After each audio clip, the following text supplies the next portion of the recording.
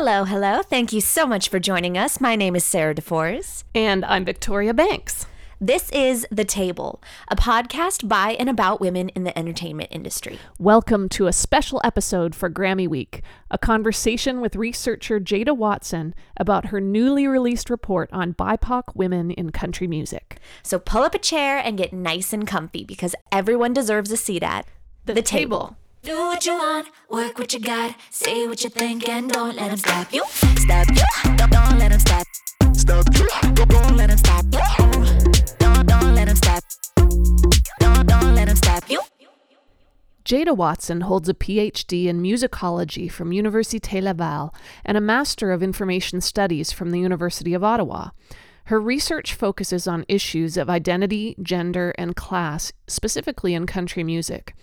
We had a conversation with Jada about women in country music for one of our Season 2 episodes, but we felt that her new research regarding BIPOC artists, Black, Indigenous, and people of color, deserves its own conversation. Here we are with Jada Watson. So we have Jada Watson back with us. This is a very special episode because it relates directly to what is happening in the world of music, specifically the world of country music, and it touches a lot on what our world is going through at the moment. And we have Jada Watson here to kind of help put all of this into context for us. Jada, can you explain a little bit about what you do and specifically the work that we're going to be talking about today? Sure. So I'm a researcher at the University of Ottawa, and I'm interested in issues related to equity, diversity, and inclusion, sort of in the popular music industry at large, because that certainly comes into my teaching, but as a researcher specifically with country music. And so for the last, 5 or 6 years now, I've been doing research related to charts for country music, starting with Billboard and then working into Mediabase's airplay reports. And that work was done largely in consultation with Women Nashville. And over the last couple of years, I've started to curate new data sets that would be looking at representation through more than just gender, because as we all know, there's considerable racial inequity in the genre, as well as a disparity for LGBTQIA plus artists.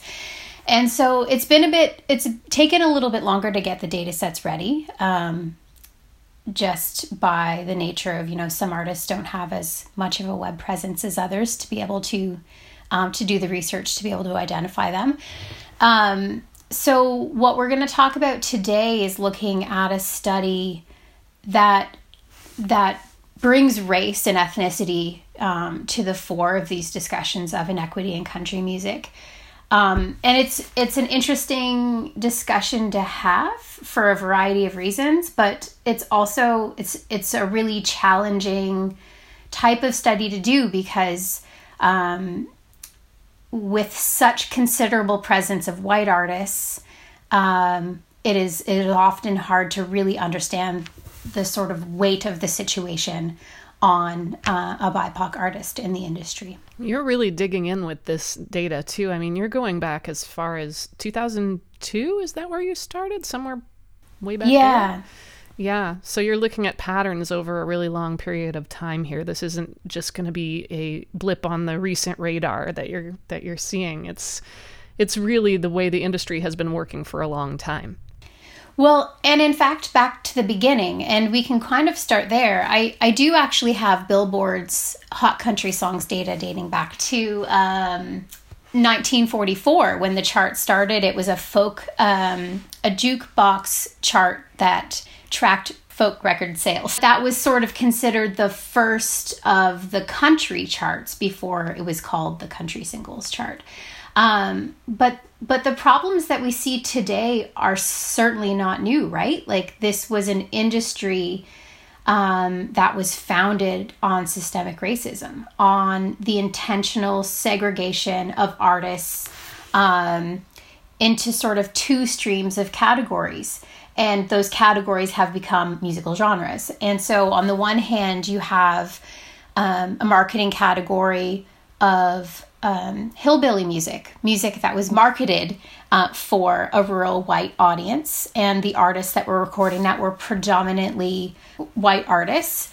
And then there was Race Records, which was predominantly black artists, and that music was marketed and promoted to an urban black market. And so these sort of these marketing categories that upheld the early recording industry have really not budged throughout the entire history of the popular music industry. Hillbilly becomes country music, and Race Records becomes soul and R&B.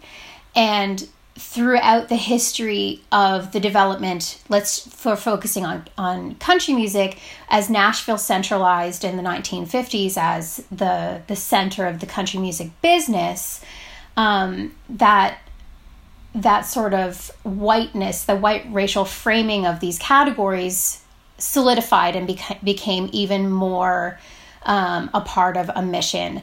And so, there's a lot of really great research that points to this. For anyone who's interested in learning more about, that early segregation of these categories, can read Carl Hagstrom Miller's book. There's about to be a dissertation on the topic of the country music business and racial segregation. That'll be Amanda Martinez's work, hopefully coming out soon. And she's, I think, really going to reshape what we know about the country music industry, because this period she's looking at, which is like the mid 60s to the 90s, is like the era when Charlie Pride emerges as an artist. And when he emerges, like it's this shortly after we have Linda Martell who comes out, and then there's a whole slew of other black artists who are releasing music in this era. There's women like Virginia Kirby and Barbara Cooper, and then Ruby Falls, but then there's a whole bunch of men: Stoney Edwards, Obie McClinton, Big Al Downing. But what her research shows, I'm probably going to get this wrong, but what I observe her research to show is that despite the fact that country music comes from a place like a multiracial environment where black musicians have such a prominence alongside white artists, despite the rise of a large number of black artists throughout the entire history, that whenever the industry is going through a transition, it sort of clamps down on this white racial framing that it's had since the beginning. So you get to 2000 and, you have such an underrepresentation of black artists, and it's not because they're not there. And the same would be true of Hispanic and Latinx artists and Indigenous artists, Asian artists. So anyone who is not white and who wants to be in this space comes up against extra barriers when trying to get in.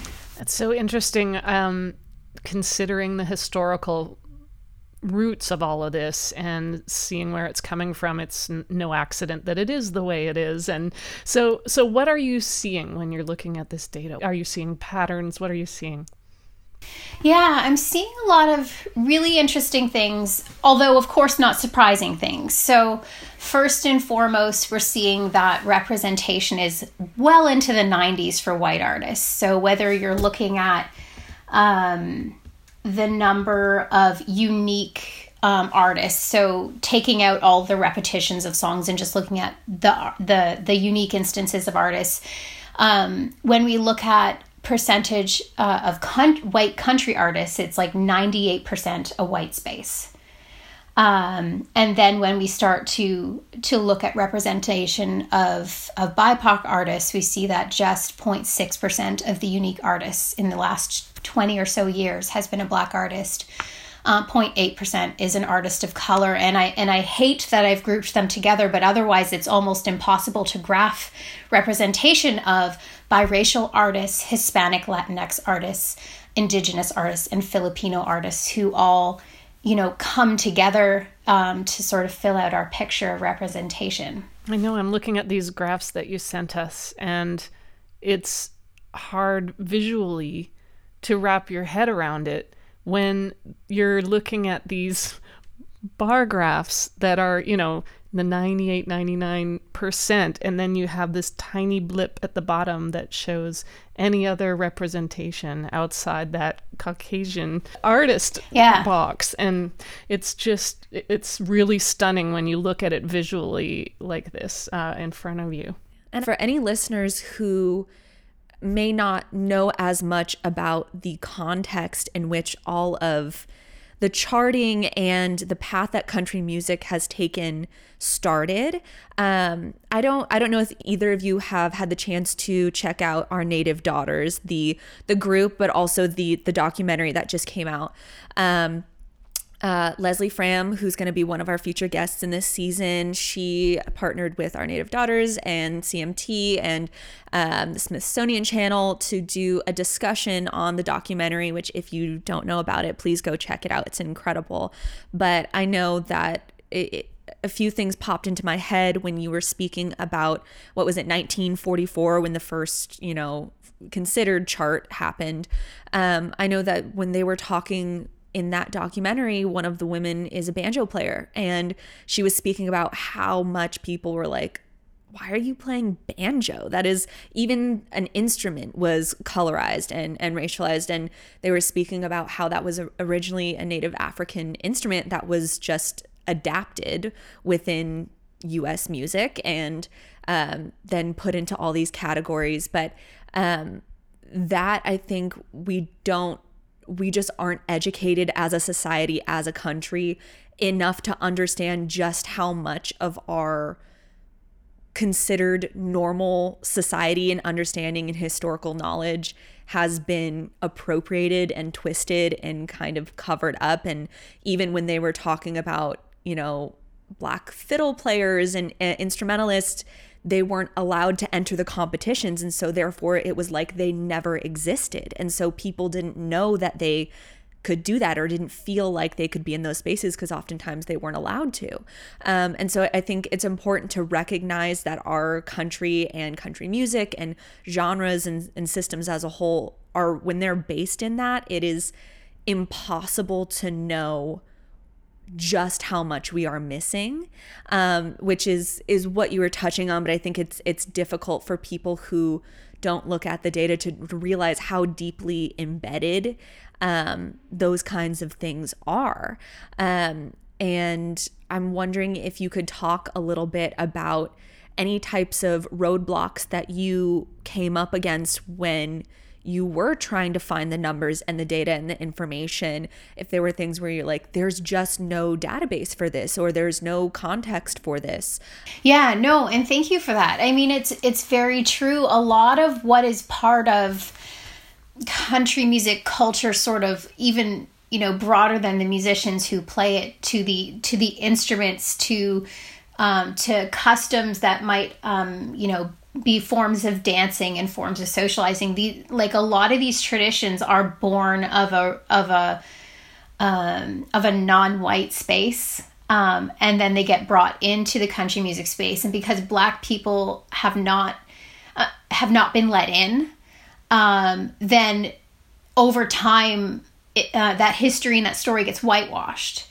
And so it's like they were never there, even though the traces of Black culture and music is everywhere in country music.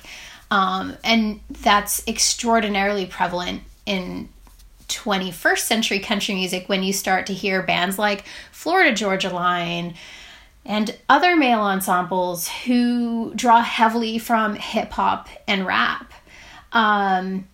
And there's always been a very a cross genre blending, but there's often little acknowledgement for where it comes from, and that really has to stop. To say that this music is not influenced, inspired by, stolen from the Black population, Indigenous musicians, Latinx and Hispanic artists are often not brought into this conversation as well. And a lot of the traditions that are part of this white framed country music comes from these cultures.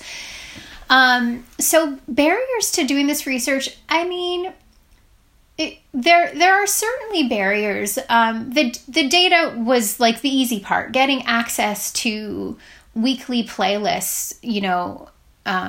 I pay for a license every month to get access to these reports.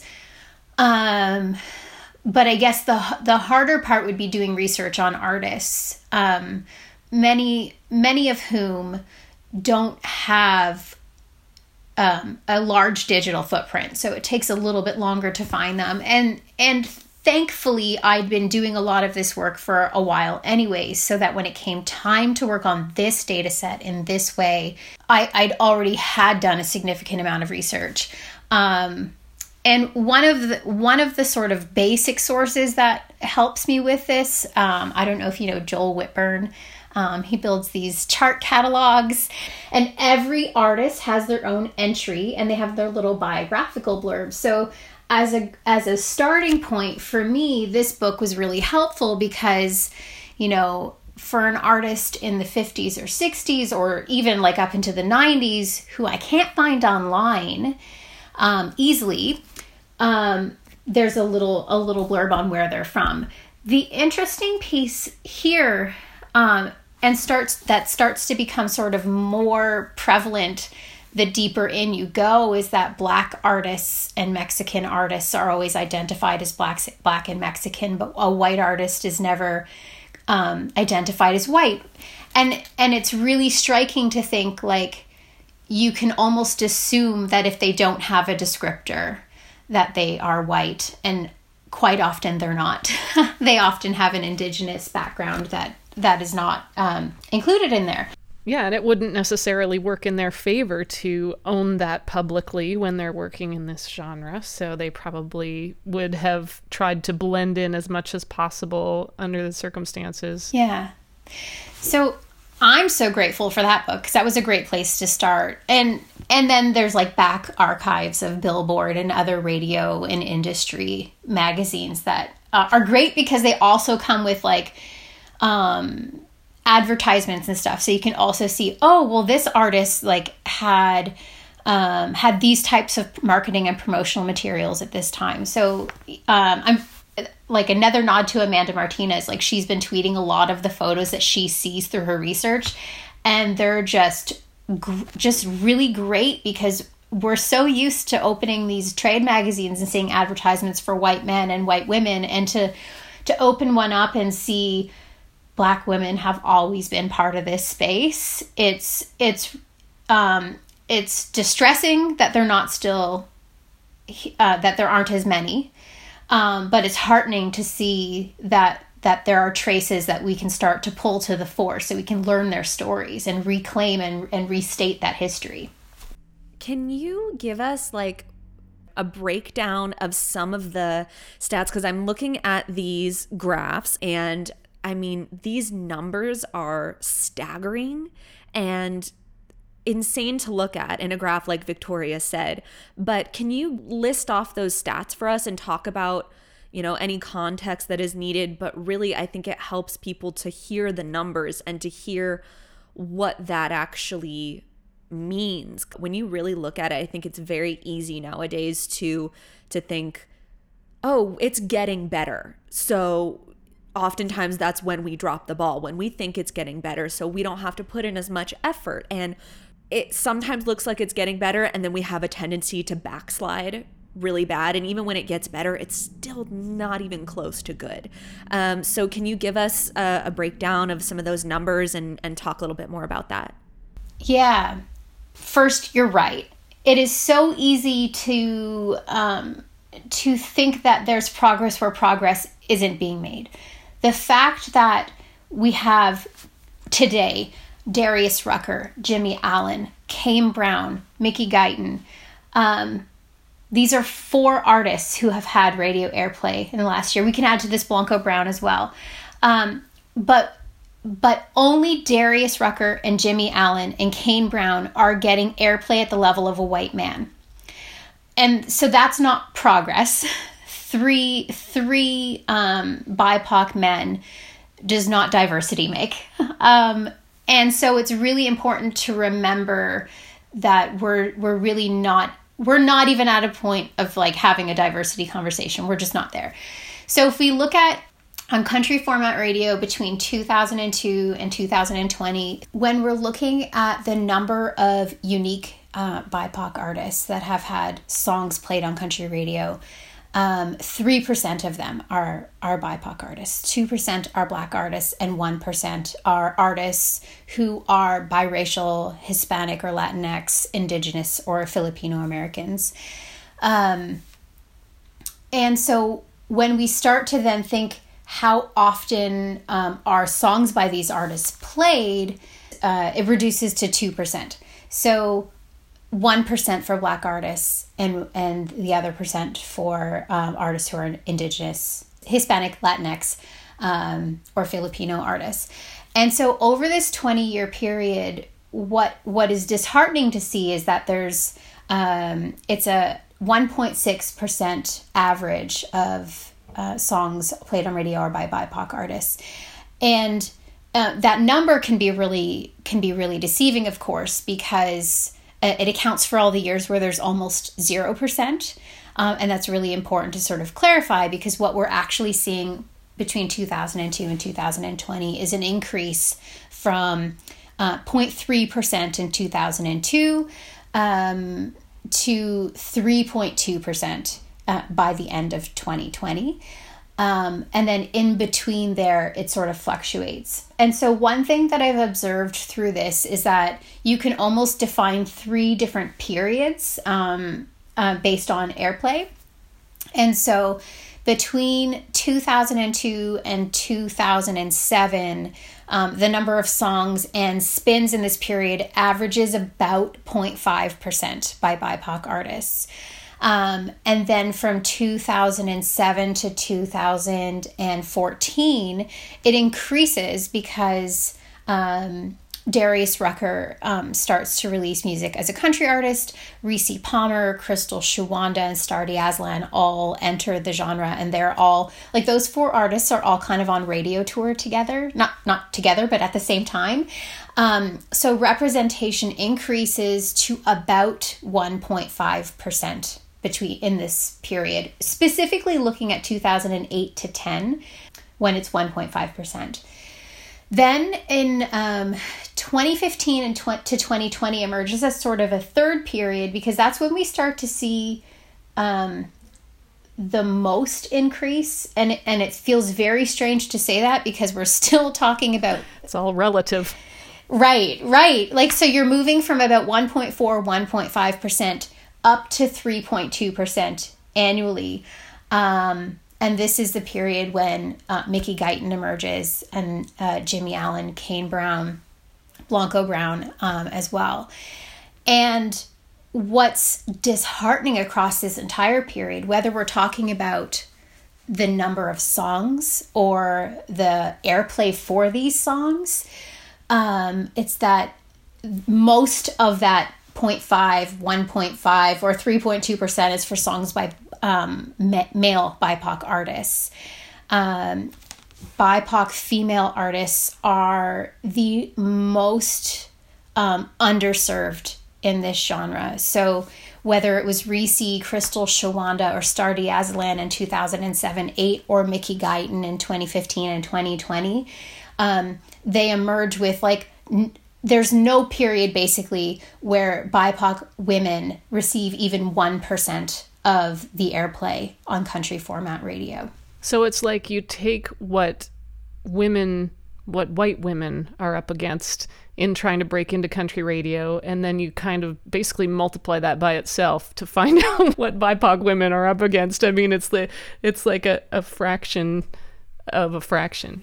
Yeah, I'm reading this great book that is actually about systemic racism, sort of from an economic standpoint, that has actually really helped me understand this. And I should say thank you to Hunter Kelly for sharing this work with me. It's called The Sum of Us by Heather McGee. And she says that when it comes to systemic racism hits its target first and worst, but ultimately implicates everybody. And so what we see here in country music is sort of like a data representation of that, right? Because it's hit it's hit the Black, Indigenous, and artists of color worst. And there has never been, even in the days when Charlie Pride was like racking up number ones, there was never a point in this genre's history where BIPOC artists represent more than 2% of charts. But by having such strong barriers against artists of color in this space, it actually does impact white artists as well. And I by no means want to, take this conversation and shine a spotlight on white artists and talk about how they're underserved. But systemic racism impacts everybody, and it impacts the whole ecosystem. So I think it's really important that this discussion is happening, because we need to understand the target of systemic racism always feels it the hardest.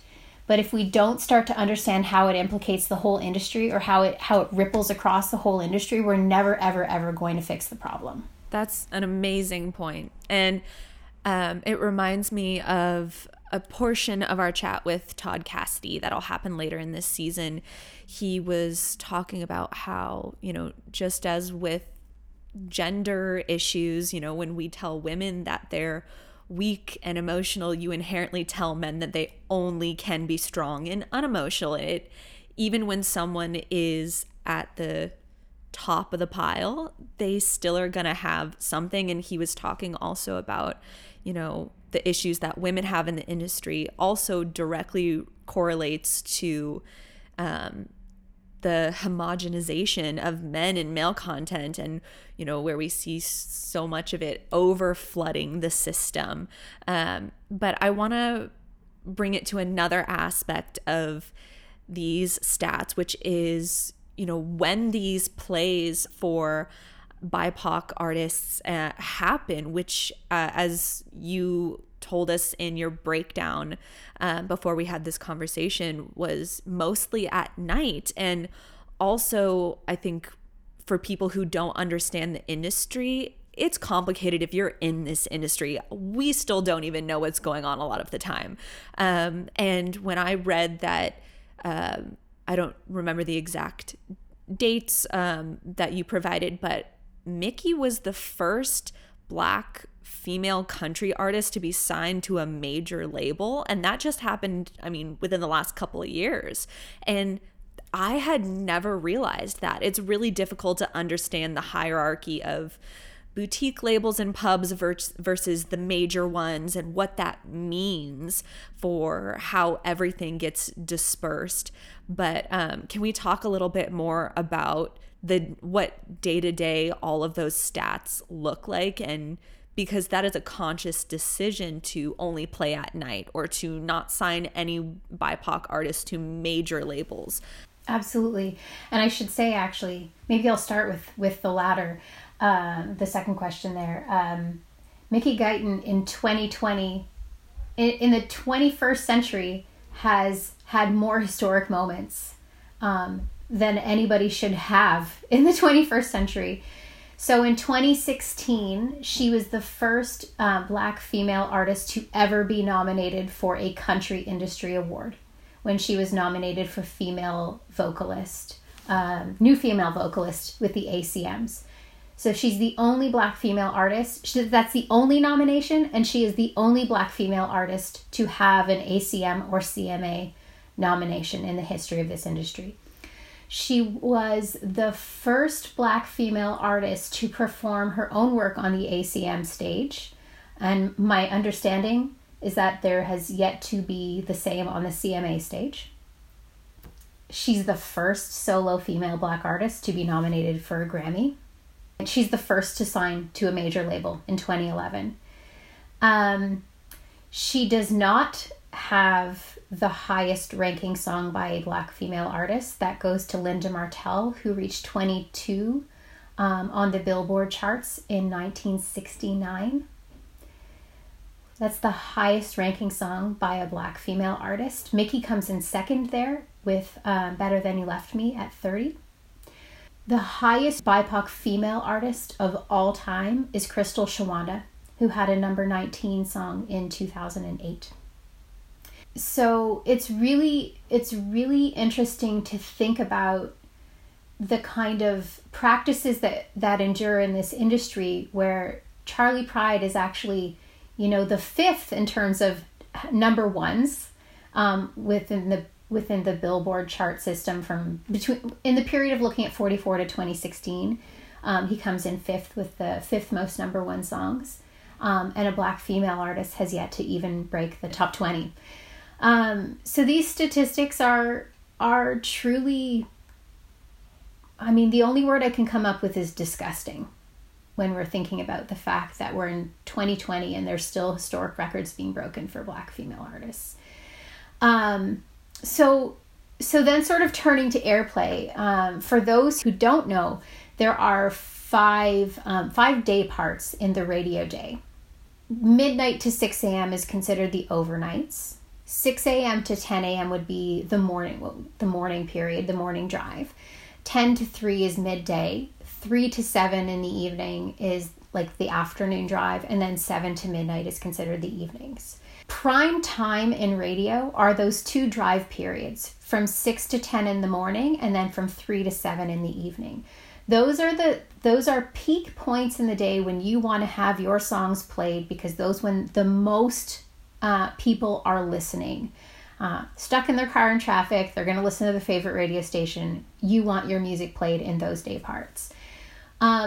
For so many reasons, evenings and overnights are when the most airplay happens in general, because it's when the least amount of like specialty programming is happening, right? So you don't really have somebody doing interviews and news and weather and all those sort of pre-canned things that happen all the time. So you have more airplay in those periods just by virtue of having less on-air personality. But as a result, it means that that's where a lot of the programming goes for underrepresented artists in country music. And for a long time, that's when new music was tested. It was actually put into the overnights first, and you had to sort of test well in the overnights to get out of the overnights and into daytime programming. And so when we look at, there's that one chart in this report that has the breakdown for time of day for 2020. I wanted to do the whole period, but it's so misleading when there are so many years when there are no spins for a BIPOC artist that it doesn't really help understand well. So I did it for 2020 only because I wanted to keep in context that this is a year when Mickey Guyton released 3 of the most critically acclaimed songs in the genre. And most of her airplay happened in the evening and overnights.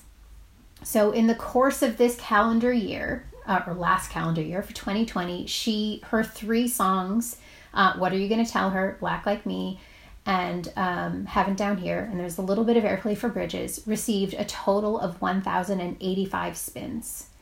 And that was not enough for any one of those songs to reach into a chart. They all hovered well outside. The highest ranking reached number 76.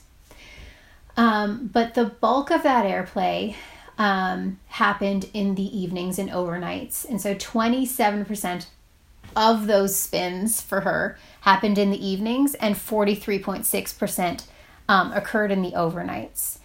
And all of her spins total amount to 0.01% of the airplay for 2020.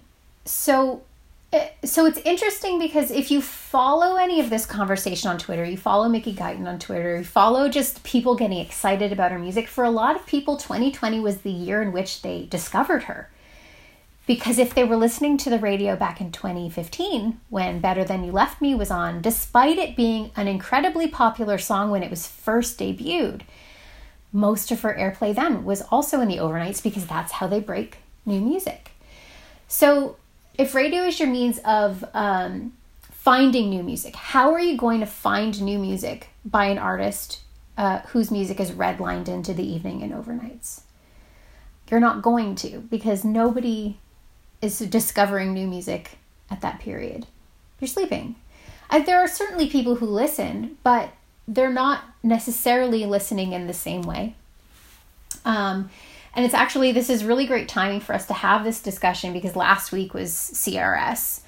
And there was this great panel called Talk Data to Me on the first day.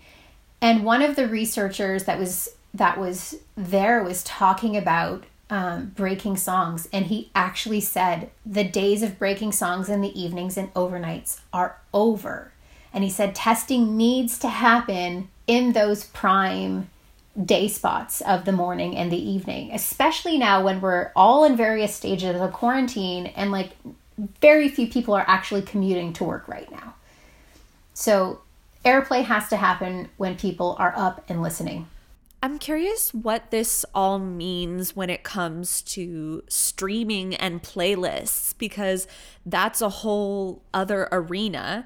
And I want to know if you've looked into and know much about how this data translates, if it does, and if there are any differences. Because I know for me, like, I don't really remember the last time I listened to the radio, especially during quarantine. It's all streaming. And so what does that mean for how we're breaking songs, these artists, and how we track this information moving forward?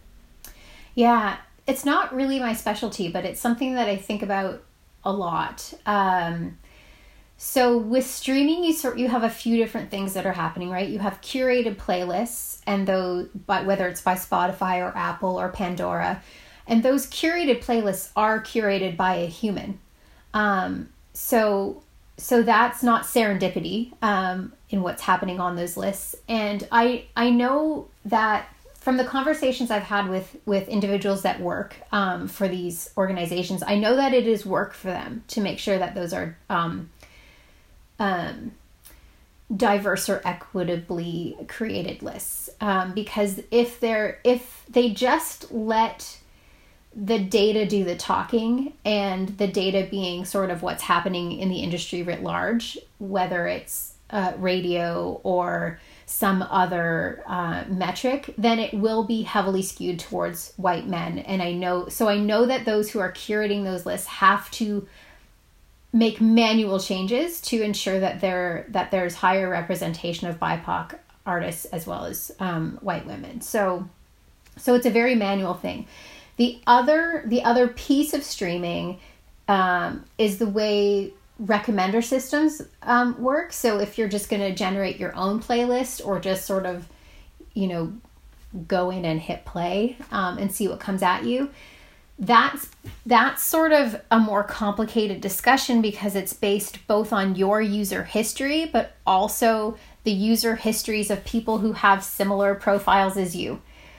And so, if you identify as a country listener within one of these spaces, the algorithm for country listeners is who might listen to mainstream country might look more like radio.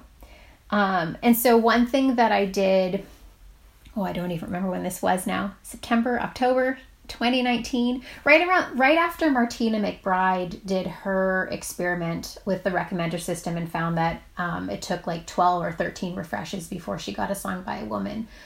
I did this same thing to see like, what is this going to be like based off my user experience on Spotify? And I had quite similar results. And at the time I was just thinking about gender representation, but of course, looking back at that data, it is incredibly white. All the results from that recommender system, save for like 2 songs, were white artists. And to add to that, I'd say white heterosexual artists. Yeah, I mean, people don't really realize the trickle-down effect that these things have. When you're seeing what's charting, when you're seeing your data about what's being played on the radio, that's the tip of the iceberg.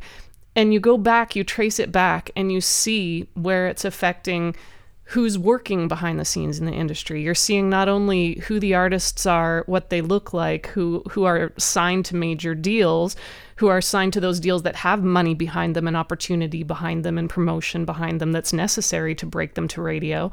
You're also seeing what kind of songwriters are working behind those artists. You're seeing, a lot of different parts of the picture. So, and I think you looked at songwriters as well in this study, didn't you, Jada?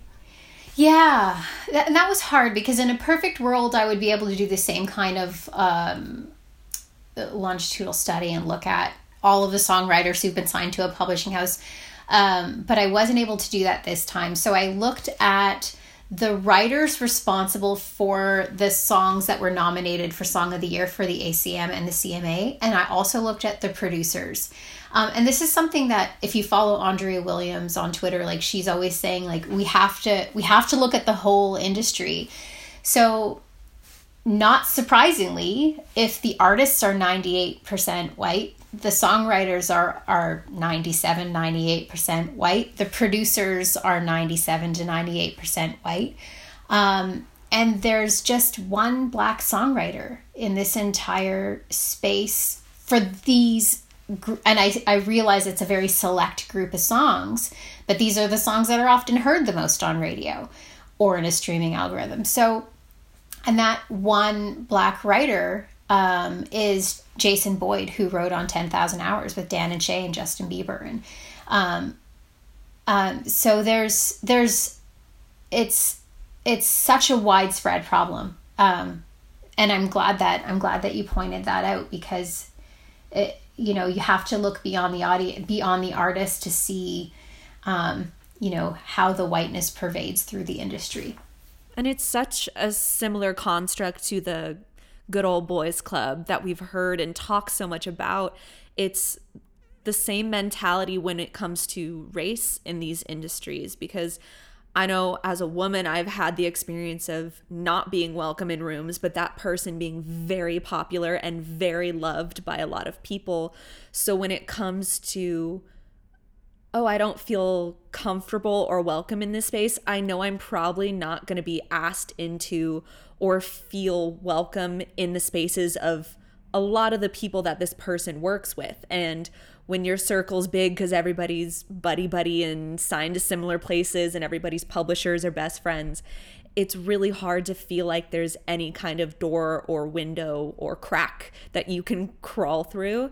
And I imagine that is 100-fold when it comes to being an artist or writer of color. I know I've had talks with fellow writers and artists about that, especially within the last year or two, when it comes to more diversity. Obviously not a lot of diversity, but more. And I do want to pivot to talking about LGBTQIA plus artists and writers and the data that you've seen in this space for that group of people. Yeah, so I don't have as many numbers to share, but what I started to see, I mean, at a point of 2020, we know more about which artists are out and public with being part of the LGBTQIA plus community. So, thank you to the Shelley Wrights who write the books about their experience in Nashville and what it was like to come out. But also the book being about, I'm out now. Ty Herndon, Billy Gilman. So there's a handful of artists who are now out and part of the queer community in Nashville. But a lot of those artists who are in this data set were not at the time that they were in the data set. So it's really tricky to talk about, but we have to talk. We should be talking about it. So looking at the artists who are in this data set, there are 10 artists who identify as gay, and only 6 of them were out at the time of airplay, and they also are severely underrepresented. Shelley Fairchild was dropped from her label in 2005, I believe it was, because she's gay. Kristen Hall and Sugarland parted ways. I don't know the exact reasons, but my understanding is that this had a role to play in it. But think of the artists who are out now. So Brandy Clark had some airplay, but not much. And so it's a very similar story to a BIPOC artist in this space. And it's really devastating to see that, there are probably more gay artists in country music who don't feel safe coming out, whether it's for their career or their actual safety. Because just as this industry has promoted whiteness, it's also promoted heterosexual or like straight culture. It's also promoted being sort of physically able. So this is a space where if you are a person of color, if you are queer, if you are transgender, if you have a disability or an illness, if you are not Christian, you are not welcome. And so a lot of that is really hard to talk about with data because sometimes you have no idea. And sometimes but you will certainly not put it in your data if that person is not public. So it's a really tricky conversation to have, but by and large, whether we're talking about artists or songs or airplay, we're having a similar discussion of what happens to BIPOC women in this space. I was just thinking there's a lot of stories that are behind those numbers when you're looking at them on a page. There's a lot of people's lives in those stories, and there's a lot of pain in those stories. And we know less than the half of it, that's for sure. We have a long, long way to go in country music. And I really hope that we're beginning to take the first step in having these conversations. And I think that one of the things that has catalyzed that has been the recent discussion over what happened with Morgan Wallen being captured on film using the N-word, the way the industry did and did not respond to that, the reactions that people had. I mean, I have to say I was on a text chain with Mickey Guyton and my fellow songwriters on What Are You Gonna Tell Her and the Bridges record, and there were some things she shared with us that were said to her and written to her from fans of country music. It was incredibly hurtful. It was incredibly eye-opening. It was incredibly ignorant, a lot of what was said. I think people just have a really hard time walking in someone else's shoes when those shoes are different from their own, and they don't, unless they're personally affected by something, they have a hard time, going there and understanding it with compassion sometimes. But it was a very eye-opening thing to see that happen and to see how quick we are in Nashville as an industry to jump to making excuses for people, to jump to giving them more chances and more chances when they are within that favored class of the white male artist that fits in the box, and how quick we are to throw people out the window when they're not. So I just really hope that you'll continue doing this work, Jada, and I really hope that you'll continue pushing this and just showing people, the numbers don't lie. They don't lie. And we just need to take a really good hard look at everything that we're doing on all the aspects of the industry that are supporting this faulty system. So, like my personal reaction after having gone through, I'm getting emotional talking about it. My personal reaction after having read some of the things that Mickey shared with me was to go out and make some writing appointments with some people of color who are trying to get record deals in Nashville to try and help them write their songs and tell their stories. Maybe there's something I can do to help push someone's career forward with whatever tools I have I mean, all we can do is just do what's within our personal power to change things, but we have to focus on putting our energy where it needs to go to change this. So, and I'm really grateful that you're doing that, Jada, because this is important work that you're doing, and I appreciate it. Thank you so much. I mean, that means a lot to me. And what I would add is this work would not exist if it weren't for just the community of people around who are doing similar work with different sources, and who, you know, we're just all trying to push and we as scholars can't necessarily make change, but we are like pushing for conversations to happen. And a lot of this dates back for me with like my own sort of sphere of who's influenced me, like Carl Hagstrom Miller's book, Segregating Sound, reshaped my mind entirely. But, you know, Travis Steimling, who I work with a lot. I can't stress enough, like, for the work of Charles Hughes, whose book Country Soul talked about like really redefining what was going on in the studios between Memphis, Nashville, and Muscle Shoals.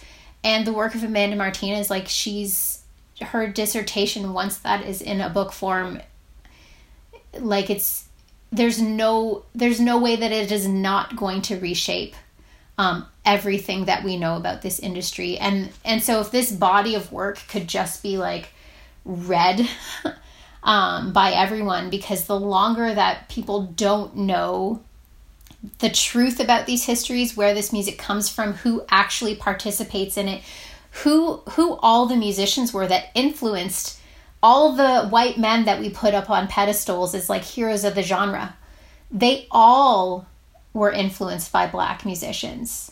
And they all said it, but it doesn't get to be part of those stories. And the longer we perpetuate this white myth that is country music, the longer fans are going to be emboldened to treat Mickey Guyton the way she's treated. The sort of enduring, like the enduringness of that white legacy is a kind of behavior within the audience and fan base that is completely unacceptable. So, you know, if this work helps anybody have the conversation, great, but this work only exists because of the community in which it's sort of unfolding. I also want to just touch on saying that I really encourage you to keep talking about this as publicly as you can. I'm getting emotional too. You made me emotional, Victoria. Sorry. Because I've had a lot of conversations behind the scenes with lots of family members over the years. I just posted something the other day. I'm part Filipino, and I'm an eighth. I'm very white. I was raised very white and very aware of my Filipino heritage, but just was not fortunate to be raised really in that. But I have a very large portion of my family that's Vietnamese, raised in Northern California with family members that were Mexican. And so we were very culturally diverse. And when I started performing and being an artist at like 13, anytime anyone found out I was Filipino or of another Asian descent, but found out I was part Asian, it's really hard to describe the excitement and love and full unbridled support that I saw like immediately with whether or not they heard me open my mouth and sing, because the underrepresentation is so severe that they just grabbed onto it and held on for dear life. And I got a couple of little girls who were Filipino singers. They were like, I want to be like you. My dad handles my stuff, and we're trying to bring this into the Filipino community. And it's very hard to describe how much representation means. And that is as someone who does not have the experience of being a person of color in this country, but personally knows. And I think numbers are really important. So I thank you for that. And I also, like I said, encourage you to be as public as you can and speak as directly to these communities as you can, because I also toured up and down California at many agricultural fairs where the population was majorly Hispanic and Latinx. And even the support that one racial minority gives to another is massive, because they all know what everybody goes through. And when one person of color gets uplifted, it's kind of the reverse of the ripple effect, that you were talking about earlier. But it's widely understood as a massive step forward. I'm going to take a second to get on Instagram because there's somebody I want to share. She's an educator who creates graphics, and she's been sharing a lot about including Asian Americans in your anti-racism. Her handle is Teach and Transform. Her name is Liz Kleinrock. She's incredible, and she even posted something about a history of Black and Asian solidarity. And it was primarily Black Americans and Filipino Americans, and how many Black soldiers refused to participate in the war in the Philippines and all that stuff. And I had no idea about that. I was never taught about that in school. And she has a lot of wonderful resources, so I encourage you guys to check her out. But every time, Jada, that you said Filipino in your discussion today, I got a little emotional, because I don't think I've ever heard anybody even say that. So thank you. I actually saw your Instagram post, and I wasn't going to bring it up unless you brought it up, but I saw it, and there's so many people who are working in this space, and I want to broaden it out to the whole popular music industry, because Asian musicians are underrepresented in all genres, and I think it's really important that when we talk about representation, we have to be talking about all ethnicities, because yes, within North America, we're sort of we're both Canada and the United States have issues, systemic issues with how they've treated Black and Indigenous populations, but Asian communities have also been discriminated against in both of our countries. And this is largely not taught in the public school system, either at all or adequately, to fully understand the ways in which different populations from around the world, whether they're from different parts of the world or born in the United States and they're second generation, third generation, the racism that non-white people endure in both countries is appalling once you start to learn about it, because if you're white, you can grow up not having really witnessed it. And so, here I am about to turn 40, thinking that I'm really learning about our continent's history for the first time in my 30s, and how embarrassing that is, that my white privilege has allowed me to go my whole life with not understanding and not knowing, and sort of living with the discomfort of that in my mid 30s, thinking, well, I can change that now, because I can get educated, I can reshape the way that I do my work, and I can raise my daughter to have the education I didn't have. So, am I embarrassed for the way that my white privilege has created those barriers? Absolutely. but I can't change that. But I can change how I work going forward. So thank you for sharing that, because I know it's not easy. And I know that there are so many artists who have Hispanic, Latinx, Asian heritage, and they don't talk about it because for a variety of reasons, it becomes some kind of barrier to their access to things and opportunities within the industry. It makes me think of like one sort of final thing that I've been reading about a lot lately called zero-sum game theory. And it's another thing that Heather McGhee has written about, but this, she's talking in her book about how historically there's this idea that one person's gain is proportional to loss for another.